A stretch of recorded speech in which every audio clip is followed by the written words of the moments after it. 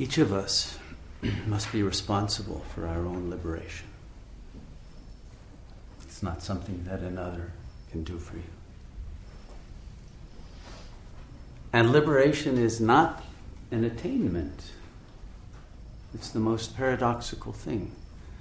If you read the Buddhist sutras, particularly the Mahayana sutras, they constantly emphasize Buddha didn't attain anything. It's all over the Diamond Sutra. Buddha didn't attain anything. Why would they say that? If that's true, why bother meditating? Right? Why is there such thing as Buddhism or any other spiritual path if there's nothing to attain? If you misunderstand that statement, of course, it'll lead to nihilism and indifference and apathy. And what's the point of it all, kind of an attitude. But that's not what these sutras are trying to get at. Quite the opposite. But that's what makes this path a razor's edge. It's very easy to fall off on one side or the other. The reason that it's not an attainment is that liberation actually requires losing something. The problem is we've already attained something too much. We've attained a false identity. That's what gets in the way of our bliss. A mask on top of the original true self. And it's that mask that's all screwed up and the cause of our suffering. But we're in love with the mask and we're terrified to take it off. So we don't want to let it go. So it's not that we have to get something, but we have to let go of something.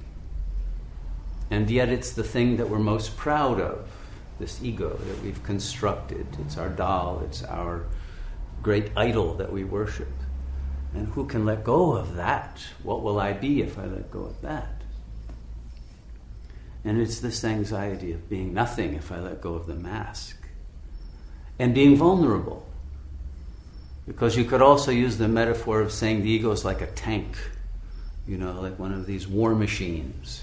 It's full of armor to protect itself against attacks. It's got a cannon mouth right in the middle. It's got all kinds of little holes for machine guns. You know, it can run on these tracks in any terrain. It's really tough. It can put up with all kinds of nastiness and give back more than it gets. The problem is that it can't fly. It can't accomplish joy. You don't go out for a joyride in a tank. Right?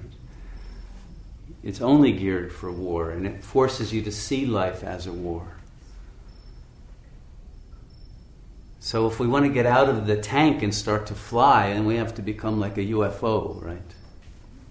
Except in this case it's a UFS. We have to become an unidentified flying subject, not an object.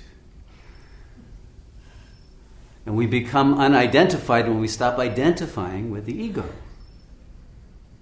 And then we're free and we can fly. And we don't have any more need for defense mechanisms because there's nothing to defend, nothing to protect once we're unidentified. And then our natural state is being able to fly.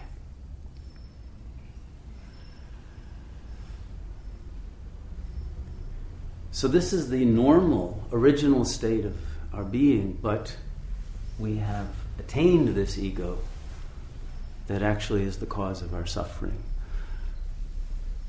And so behind that ego, of course, we are already liberated. We are already that which we think we're seeking, and yet also putting off. So the whole spiritual search is really very similar to St. Augustine's famous phrase in his Confessions, where he said, "Oh God, give me purity, give me celibacy, but not quite yet." Right? Let me go out and have one more fling, and then I'd like to become a brahmachari, but not quite yet. I'm not ready for sainthood. And so the ego fears the very thing it claims to be seeking, because it doesn't want to lose its pleasures, what it imagines it will have to lose. Really, what it's only going to lose are its sufferings. Because its sufferings are actually what give the ego pleasure, because they justify its own defense mechanisms, its own attacks on the other, its own sense of superiority, which is hiding in inferiority. all of that complexity of the ego. And its own capacity even to think in strategic ways, like chess players. The ego is a chess player, and it has the enjoyment of defeating the other in combat.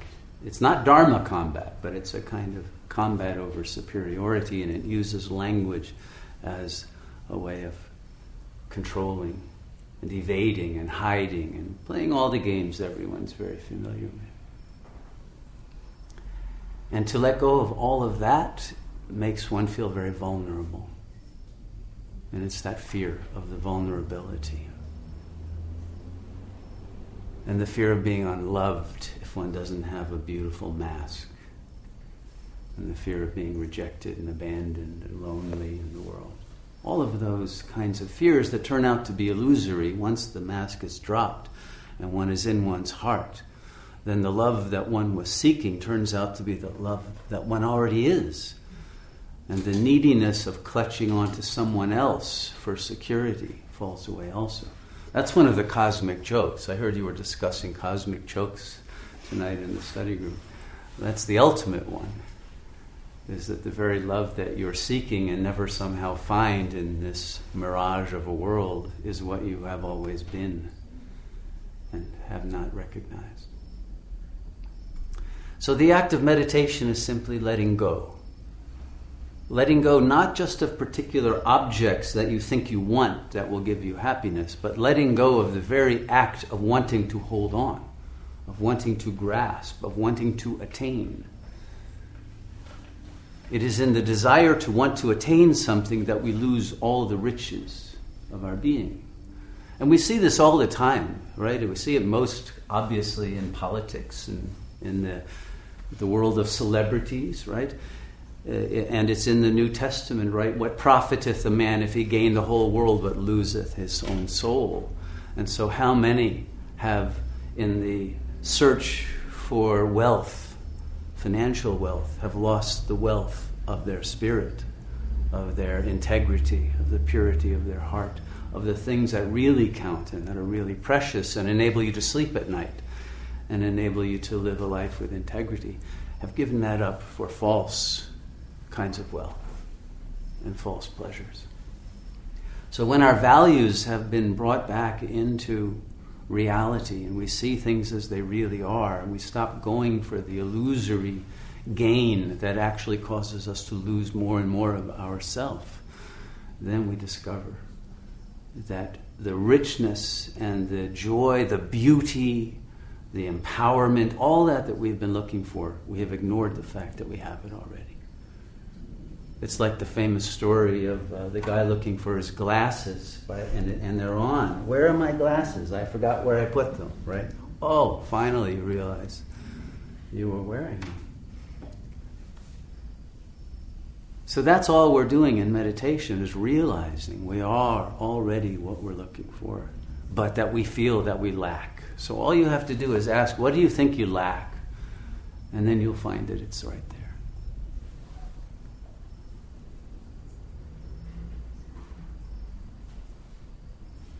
And that's why there's no technique. We don't teach any technique here. You can use any technique you want. Most people come here already. They have one. They have a mantra somebody else gave them, or they have a prayer that they want to repeat, or they want to count their breaths, or do vipassana, or whatever. It's okay. Any of it is fine.